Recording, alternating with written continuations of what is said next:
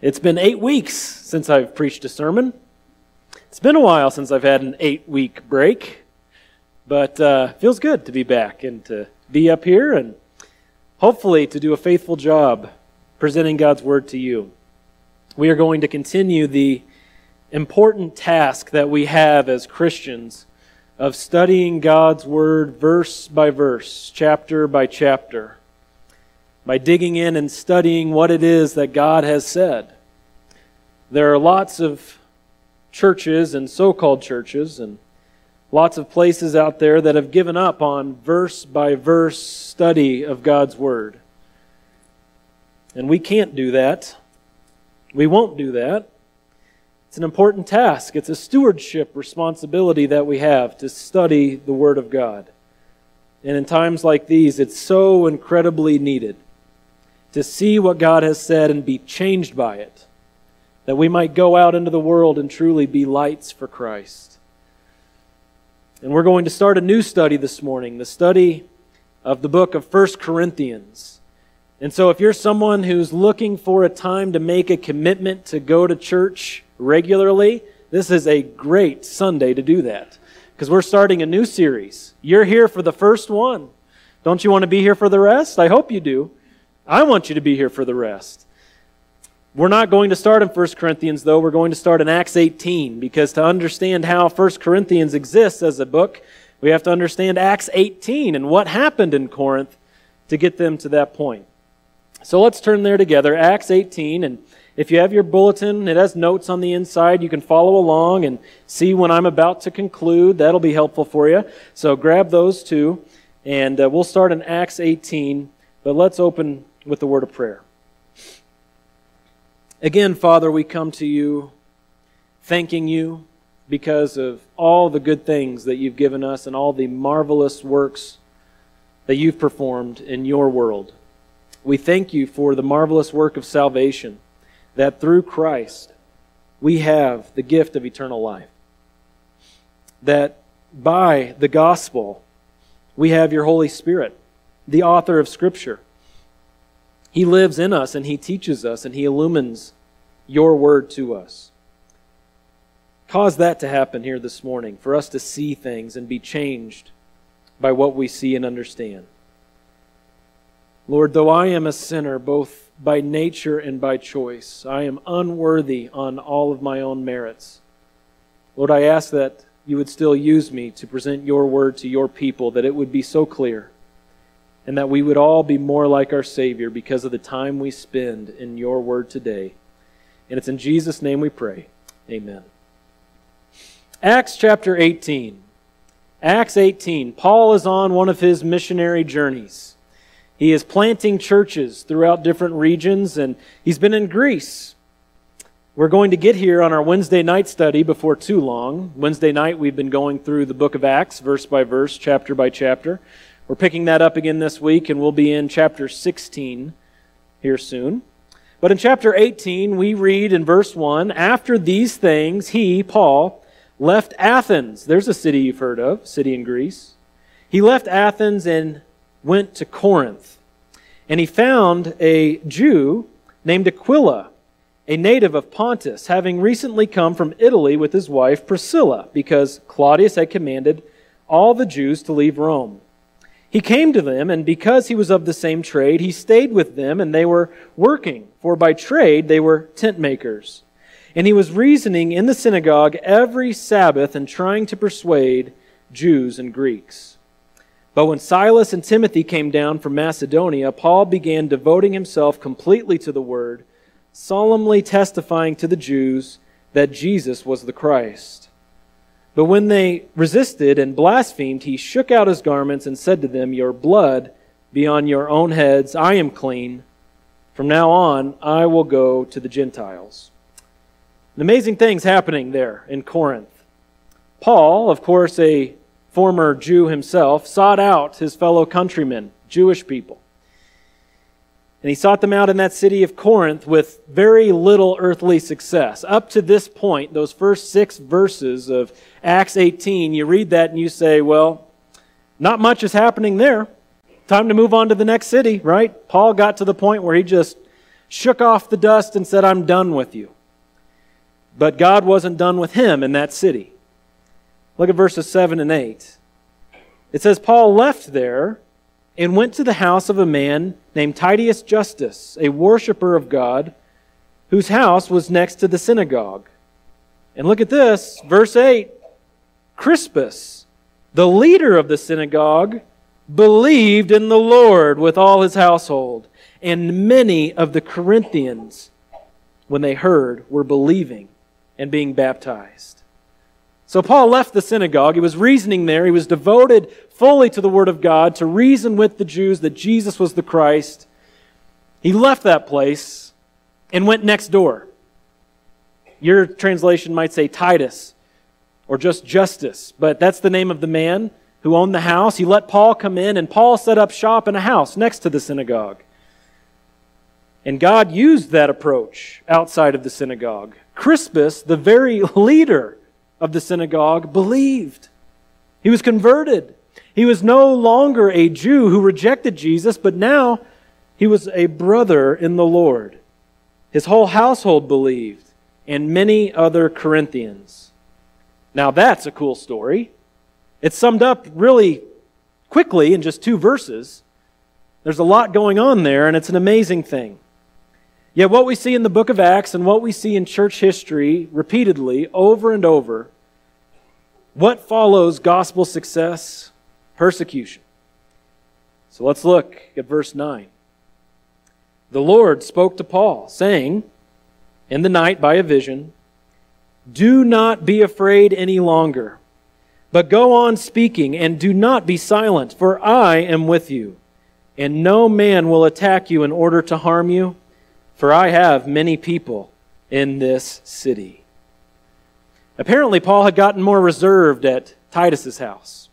Apparently, perhaps due to all the hubbub, all these Corinthians being converted, including the leader of the synagogue, there were threats of persecution, and Paul became more reserved. He became more silent.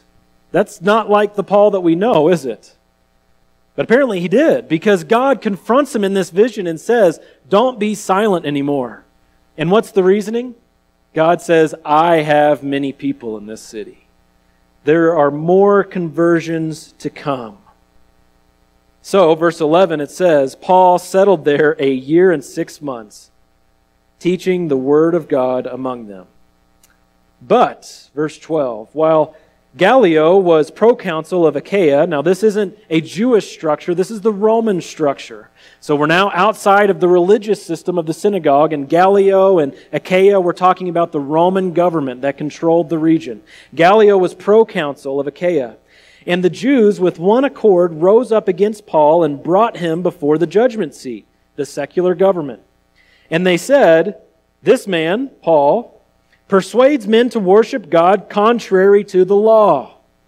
That was the Jews' complaint. Well, interesting. What do Roman governments, secular governments, care about Jewish law? They don't care. So after 18 months of influence, 1.5 years of serving the Corinthians, Paul was brought before this government. And look at what happens next, verse 14. When Paul was about to open his mouth, Gallio said to the Jews, if it were a matter of wrong or of vicious crime, O Jews, it would be reasonable for me to put up with you. But if there are questions about words and names and your own law, look after it yourselves. I am unwilling to be a judge of these matters. And he drove them away from the judgment seat. And they all took hold of Sosthenes, the leader of the synagogue, and began beating him in front of the judgment seat. But Gallio was not concerned about any of these things.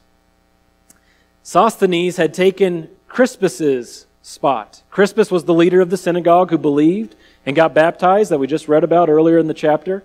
And Sosthenes took his place. He was the one who led the charge 1.5 years into Paul's time at Corinth. He led the charge to bring Paul before the Roman government. And there's Gallio saying, I don't care. I'm not a Jew. I don't care. That's your deal. Take care of it. And so it doesn't say if it was the Jews or the Romans, but some group of people beat Sosthenes.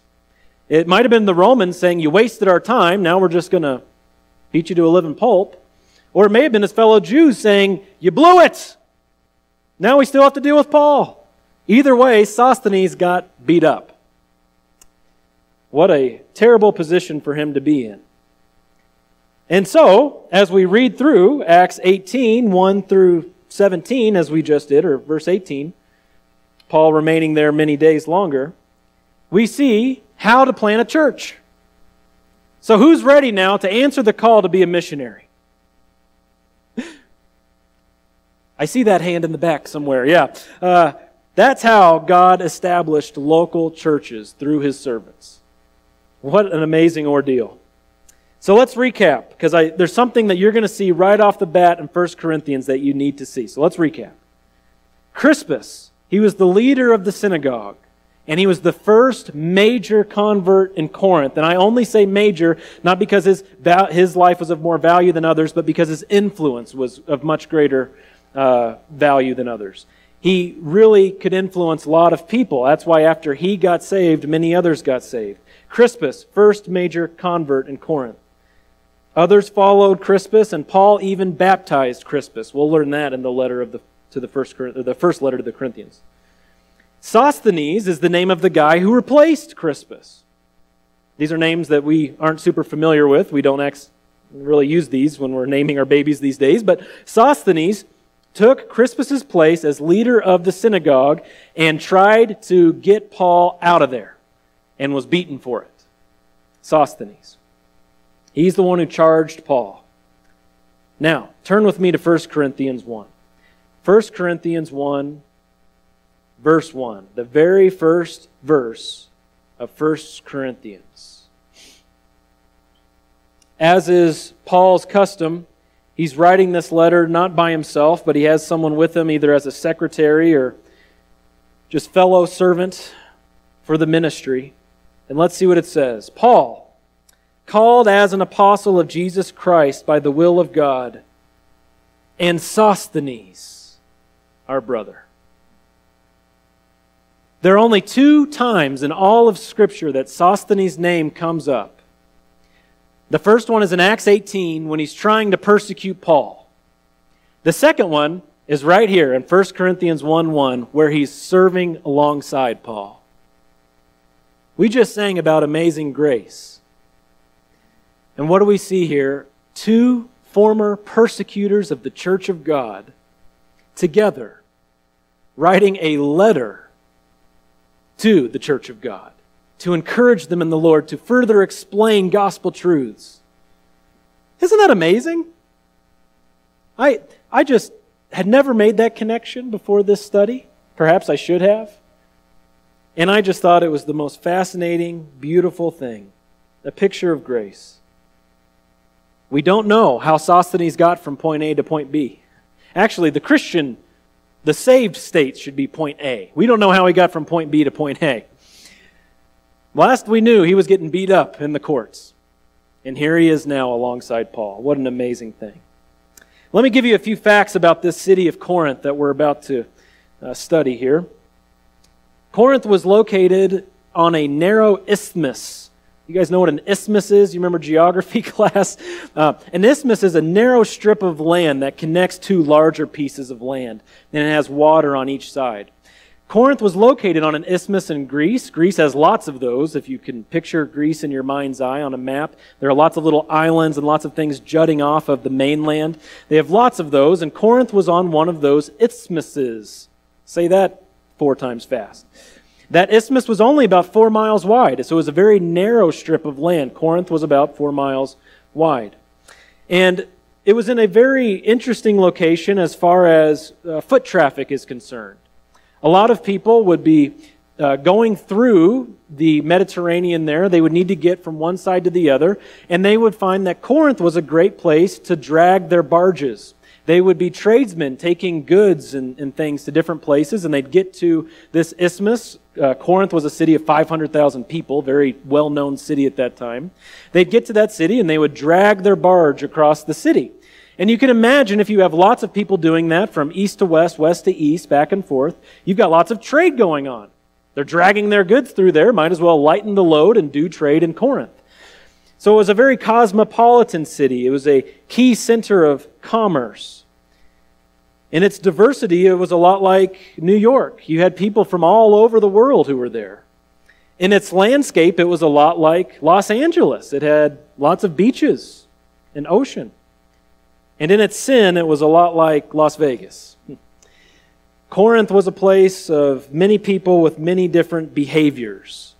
To give you an idea, they had a nickname for prostitutes in that day. They were called Corinthian girls.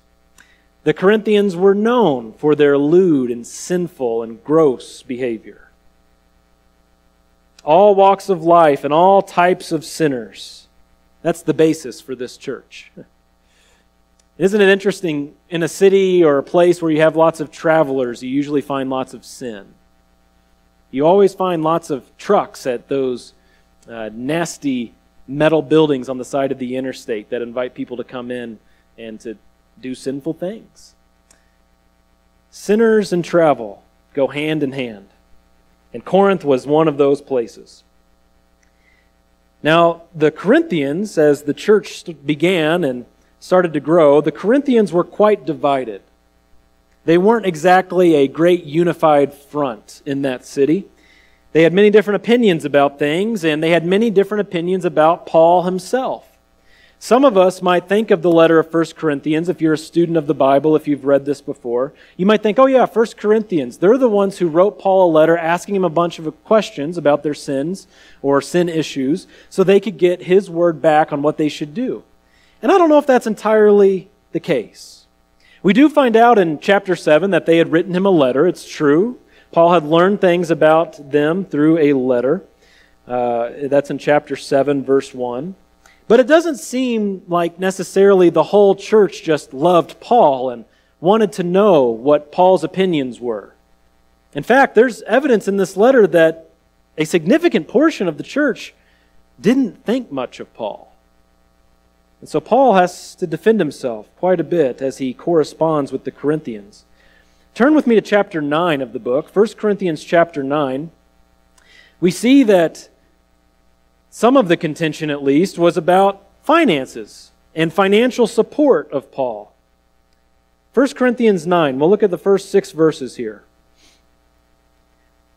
Look at the tone of this apostle as he writes this letter. He says, "Am I not free? Am I not an apostle? Have I not seen Jesus our Lord? Are you not my work in the Lord? If to others I am not an apostle, at least I am to you, for you are the seal of my apostleship in the Lord. My defense to those who examine me is this: do we not have the right to eat and drink? Do we not have a right to take along a believing wife, even as the rest of the apostles and the brothers of the Lord and Cephas? Or do only Barnabas and I not have a right to refrain from working?" You see, the question had come up, should we support Paul full-time in this ministry? And apparently, many of them said, no, we shouldn't give our money to Paul, but instead, he should work as the rest, a day job, and then focus on serving us in addition to that. Interesting. Look at verse 3 again. He was being examined, and he had to give it a defense. My defense to those who examine me is this. Paul was being examined and was being put on the defensive. So it seems more likely that Paul had picked up on various practices in this church through their letter, through word of mouth, and now he is intervening. He spends the first 6 chapters of this book asserting things to them and saying, I've heard of this, I've heard of that, and this is my correction for you. And then from there, starting in chapter 7, he is responding to things that came up in their letter. That's why so many of the chapters start with, now concerning this, now concerning that, because Paul is responding to specific things that were happening in that church. And this is why I titled the sermon the way I did. Did you notice the title? Sometimes I get creative with those, and I spend a little bit of time. Holy Little Rascals. You've heard about the rascal part now, that they're a sinful people, that they're an interesting people. Those little rascals. You've gotten some background on that. But now let's get some background on the holy part. How could such a twisted, messed up people be considered holy? Look with me at chapter 1 again, verses 2 and 3. Paul writes, "To the church of God which is at Corinth, to those who have been sanctified in Christ Jesus, saints by calling, with all who in every place call on the name of our Lord Jesus Christ, their Lord and ours, grace to you and peace from God our Father and the Lord Jesus Christ." The church of God at Corinth, those who have been sanctified. Sanctify is an interesting word. It means to be consecrated. It means to be rendered holy or declared holy. To be considered sacred. Robert Gramacki in his commentary says, "The phrase, 'to them that are sanctified,' is the translation of one Greek word. Grammatically, it means that they had been sanctified or set apart by God from the world for Himself in a decisive event in the past, and that they were remaining and would continue to remain in a sanctified position or standing." A lot of prepositional phrases were in that definition. I'm going to read it to you again. Grammatically, it means that they had been sanctified or set apart by God from the world for Himself in a decisive event in the past, and that they were remaining and would continue to remain in a sanctified position or standing. He says such a position was only possible because they were judicially accepted in the beloved Christ. Notice the passive nature of this position. It doesn't say, "to those who have sanctified themselves." It doesn't say, "to those who have earned the right to be sanctified by God." It doesn't say that, does it? Look at it, verse 2. "To those who have been sanctified in Christ Jesus." These believers were sanctified, set apart, considered holy by God. And how is that the case?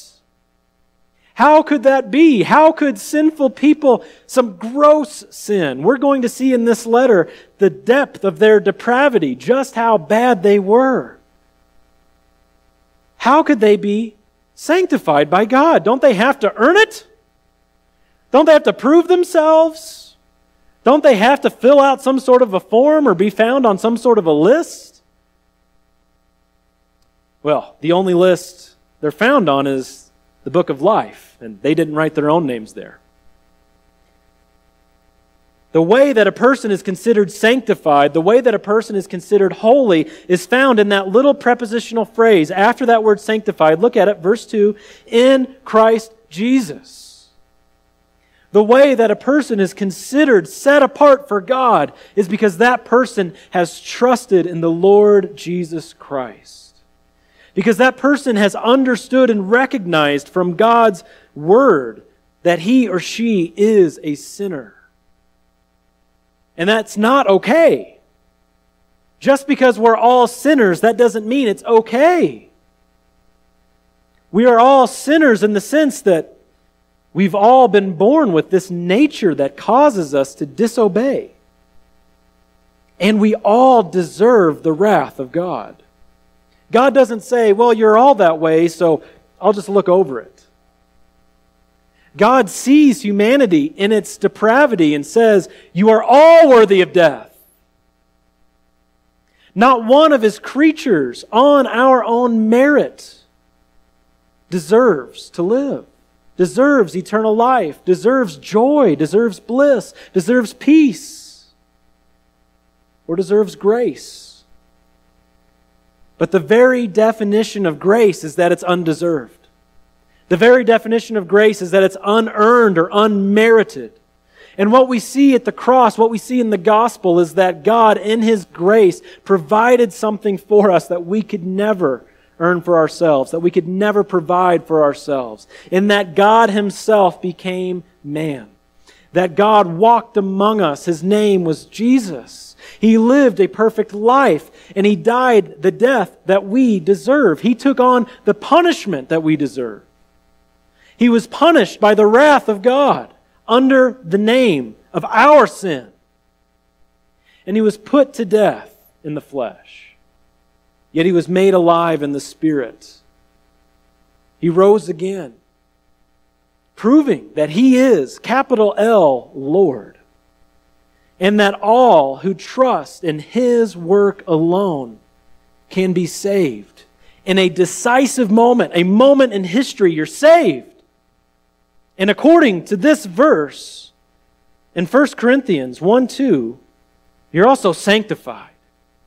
Meaning, from that moment forward, God considers you holy. You're set apart.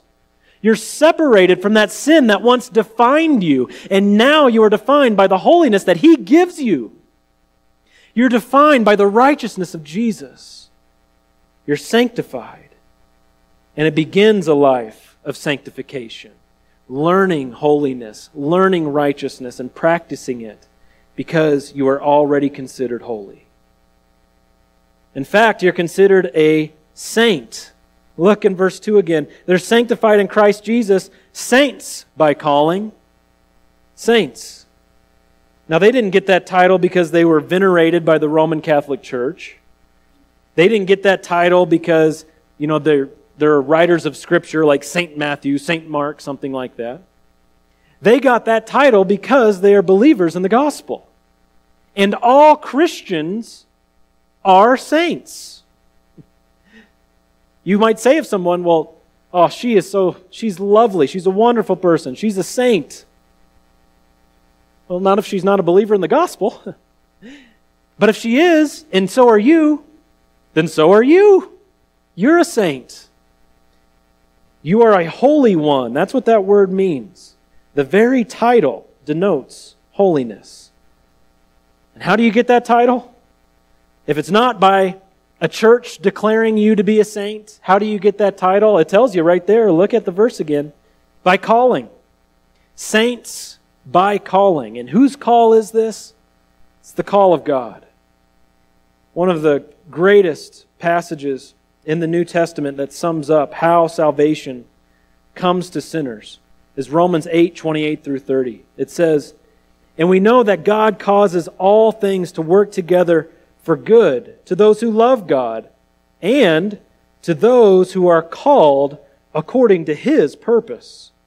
For those whom He foreknew, He also predestined to become conformed to the image of His Son, so that He would be the firstborn among many brethren. And these whom He predestined, He also called. And these whom He called, He also declared innocent. He justified. And those whom He justified, He also glorified." How does somebody get called as a saint? By God's purposes. According to His purpose. Called according to His purpose. And as we get to know the Corinthians more and more and see their sin for what it is, we'll see more of why this is God's doing only. These people could have never made themselves saints. They were so sinful. But God called them.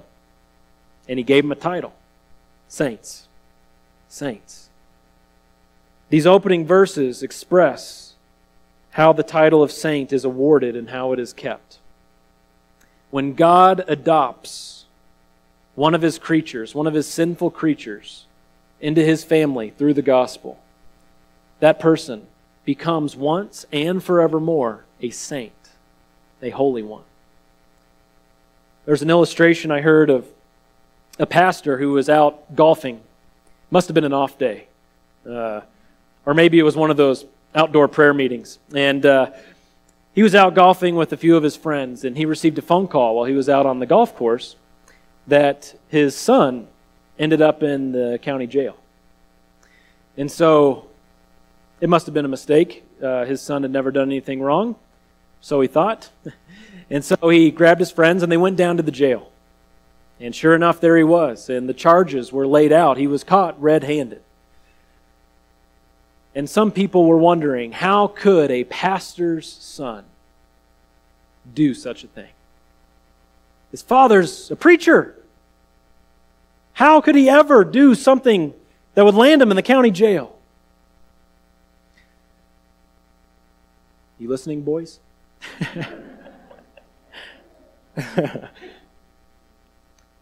Well, you see that even those who are considered to be of some sort of higher reputation or are given a title like saint or pastor's kid, they still have sin, don't they? Sometimes gross sin. But that didn't change the title of that pastor's son, did it?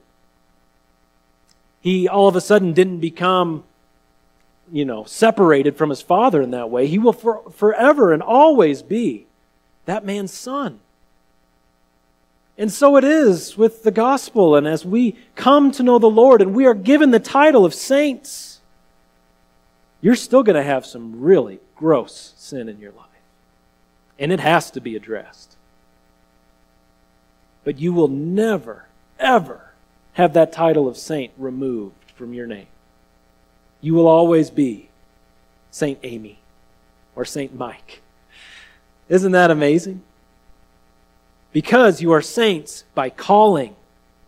God has chosen to put that title on you and to adopt you into His family through the gospel of Jesus Christ. It's an amazing thing. Notice again in this verse 2, so much to see in verse 2. Paul doesn't say to the church of the Corinthians, but he says to the church of God at Corinth. I already mentioned how the Corinthians were so divided. The Corinthians had all kinds of opinions, factions had formed, they were waging war with one another in the church. And right off the bat, Paul makes it clear that this is God's church. And this is a church in a certain place, but it's not a church of a certain place. Right now, we are called Payson Bible Church. We are God's church at Payson. But we are not of Payson. This isn't the church of the Paysonites. That would exclude like 2/3 of our roster anyway, because I think only 1/3 of us live in Payson. We are God's church in a city. And we need to always remember that. Because salvation is a work of God, He's the one who calls and saves the people. That means God is the one who owns the church. It could say God's church instead of saying the church of God. This is a possessive pronoun. God's church. He builds it, He owns it. And in this verse, Paul reminds them that they're not the only church. Did you notice that the first time we read it? He says, with all who in every place call on the name of our Lord Jesus Christ, their Lord and ours. God's calling extended beyond the boundaries of Corinth. God's church, God's saints, they are found beyond the city of Corinth. He has people all over the world. And what's the marker of these fellow churches? How do you know if someone else or some other church is a part of the big capital C church, the one church of God? Well, it says right here, these saints, all in every place, what do? They call on the name of our Lord Jesus Christ. The evidence of their calling is their calling on the Lord Jesus Christ. They've been given a calling by God. They've been rendered as saints. They've been declared sanctified. And it's evidenced by the way that they call on the Lord Jesus. The marker of these fellow saints all over the world is their testimony of Jesus Christ. Think about this. What we proclaim about Jesus is the most important thing about our church. Our calling on the Lord Jesus Christ is the most important thing about Payson Bible Church. It's the evidence that we are a part of the worldwide church, the collection of saints all around the world. And we recognize, as one local church found here in this town in Utah, we recognize a fundamental unity with other churches all around the world who also call on the name of the Lord Jesus Christ, don't we? When we travel, when we communicate with others online, whatever it may be, we recognize at a fundamental level that we have unity on the most important thing. The most important and clear evidence of our being saints, That is the calling on Jesus. Let's look at this in Romans again. Romans chapter 10. It's the book right before 1 Corinthians, so you can't get lost. Romans 10, verses 8 through 13.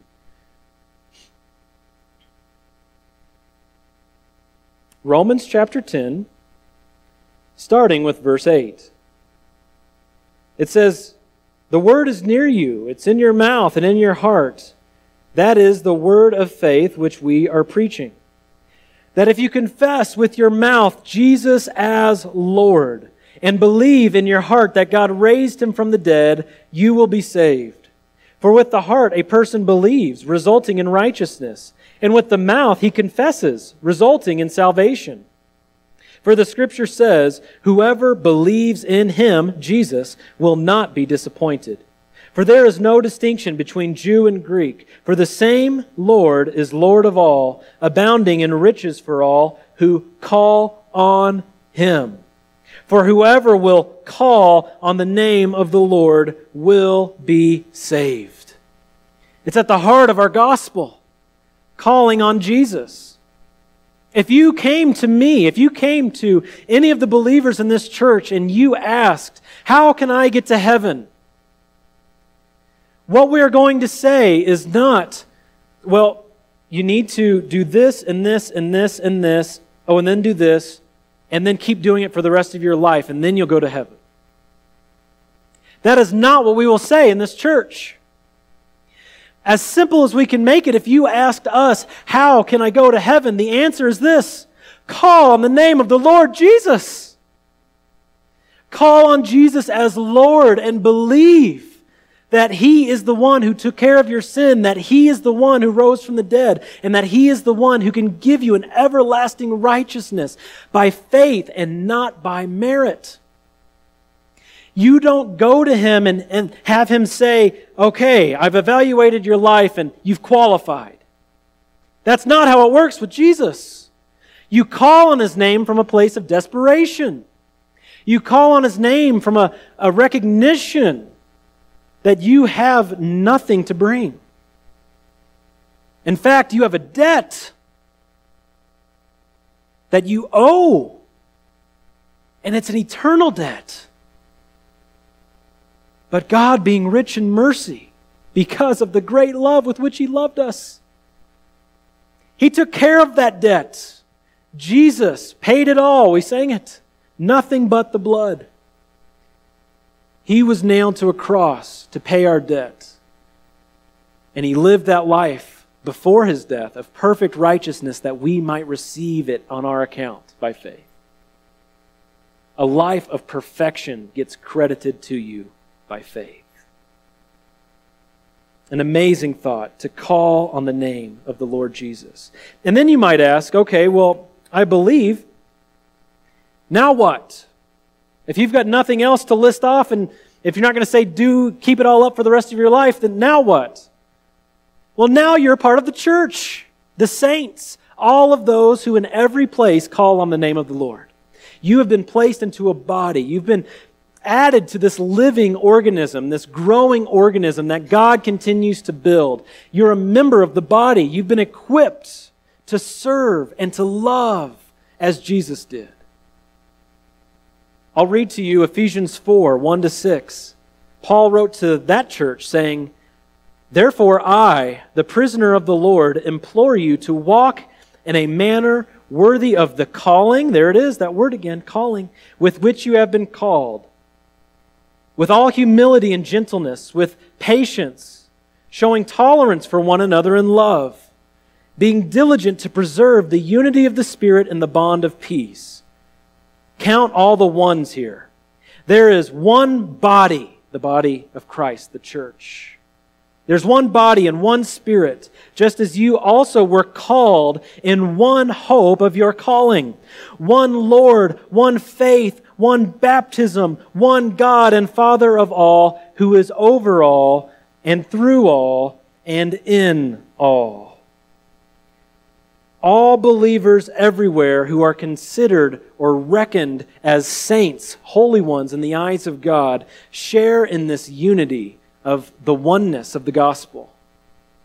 This unity of the one Lord Jesus Christ, that by faith we share in the gospel of grace. And this is a great time in history to remember that phrase. Look at that phrase again in verse 2, 1 Corinthians 1:2.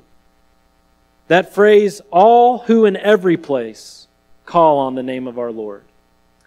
It's a great, great time to remember that phrase. Because if you haven't picked up on it, the church is so divided right now. The church, particularly the American church, is so divided. The church in Corinth was divided. And we are divided. Let me ask you this. During divisive times in the church, what will you fall back on as the most important thing? What will it be? During the most divisive times in the church, what are you going to fall back on? Is it going to be politics? Is it going to be race? Is it going to be what to do with a mask? During the most divisive times, if you are not falling back on the supreme truth that Jesus is Lord, and by calling on Him we can be saved, you're missing it. You're missing it. That's the basis of our unity. That's what joins us all together. All who in every place call on the name of the Lord. That's what unites us. It's the ultimate reality that Jesus is Lord. We must hold in highest esteem the gospel of Jesus and the people of Jesus. If anything starts taking that place, this is a crazy year. You know that. In almost every way, our society is tearing at the seams. But what are we holding in the highest esteem? It has to be the gospel of Jesus and the people of Jesus. The fundamental unity in the gospel. And that's what Paul is addressing here with the Corinthians. They were so divided. And right from the get-go, he's putting their minds, their focus on the calling of God in Jesus that has made them saints. He's putting their minds on the unity of believers by their calling on the Lord Jesus Christ. That's where our hearts have to be. That's where our minds have to be continually as Christians. Because we might have unceasing 2020s this year. This might be the new normal. As much as you hate to hear it, Mayberry might be dead. But what is most important will remain most important. God's calling on our lives and our continual calling on Jesus as Lord. And through that, what do we have? Verse 3, grace to you and peace. This is the message to the people of Christ, to the church of God. It's a standard salutation of Paul's, but we do well to dwell on it each time. Grace to you. Through the work of Jesus, through the merits of Jesus, you have grace through the gospel. And through that grace, what's the result? Peace. A peace that surpasses all understanding. And continued experiences of grace. Once you know the grace of the gospel, you have peace and continued experiences of grace, don't you? As God takes care of you and is so kind to you. These are gifts from both the Father and the Son, who have brought salvation to your heart by faith. I think of Ephesians 4:18. It says, "For through Him, Jesus, we both, Jews and Greeks, have our access in one Spirit to the Father." For through Jesus, we have our access in one Spirit to the Father. God in three persons, blessed Trinity, through the gospel of Jesus, and by the faith wrought in our hearts by the Spirit, we have access to the Father. Father, we do thank you for this gospel. We thank you for the ultimate reality that Jesus is Lord. You have placed your calling on many people in this room. You've given them the title of saint. Cause us to hold that in highest regard, to recognize that you, as our Father, have adopted us, and that will never change because it was done by you and you alone. Father, give us a renewed perspective and understanding of our Lord Jesus Christ and the gospel. Cause us to live for you this week as we represent you in this chaotic and uncertain world, that we would bring to bear on the culture a peace that surpasses understanding through the gospel. A certain peace. As our neighbors around us are scrambling in uncertainty, cause us to bring the certain message of hope from the gospel in such a way that changes lives. Let us be faithful. Let us run the race set before us, and to honor you supremely in all that we say and do and think. We pray it in the name of King Jesus. Amen.